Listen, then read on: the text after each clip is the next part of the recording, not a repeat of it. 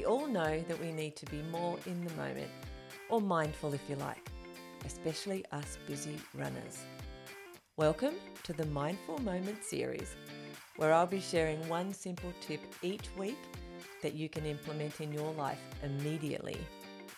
If you use just one or two of these tips each day, science tells us that you'll be less stressed and happier. And who doesn't want that? So come on, what have you got to lose?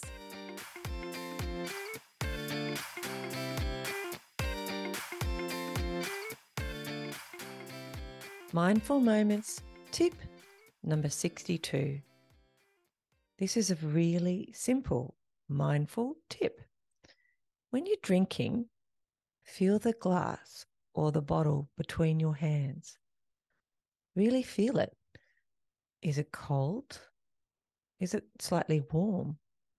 What's the texture of the glass? How does it feel?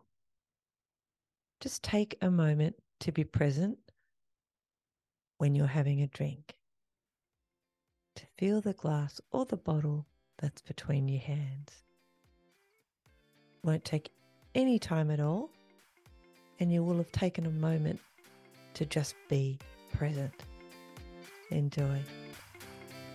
I hope you're enjoying this series as much as I'm enjoying sharing it with you.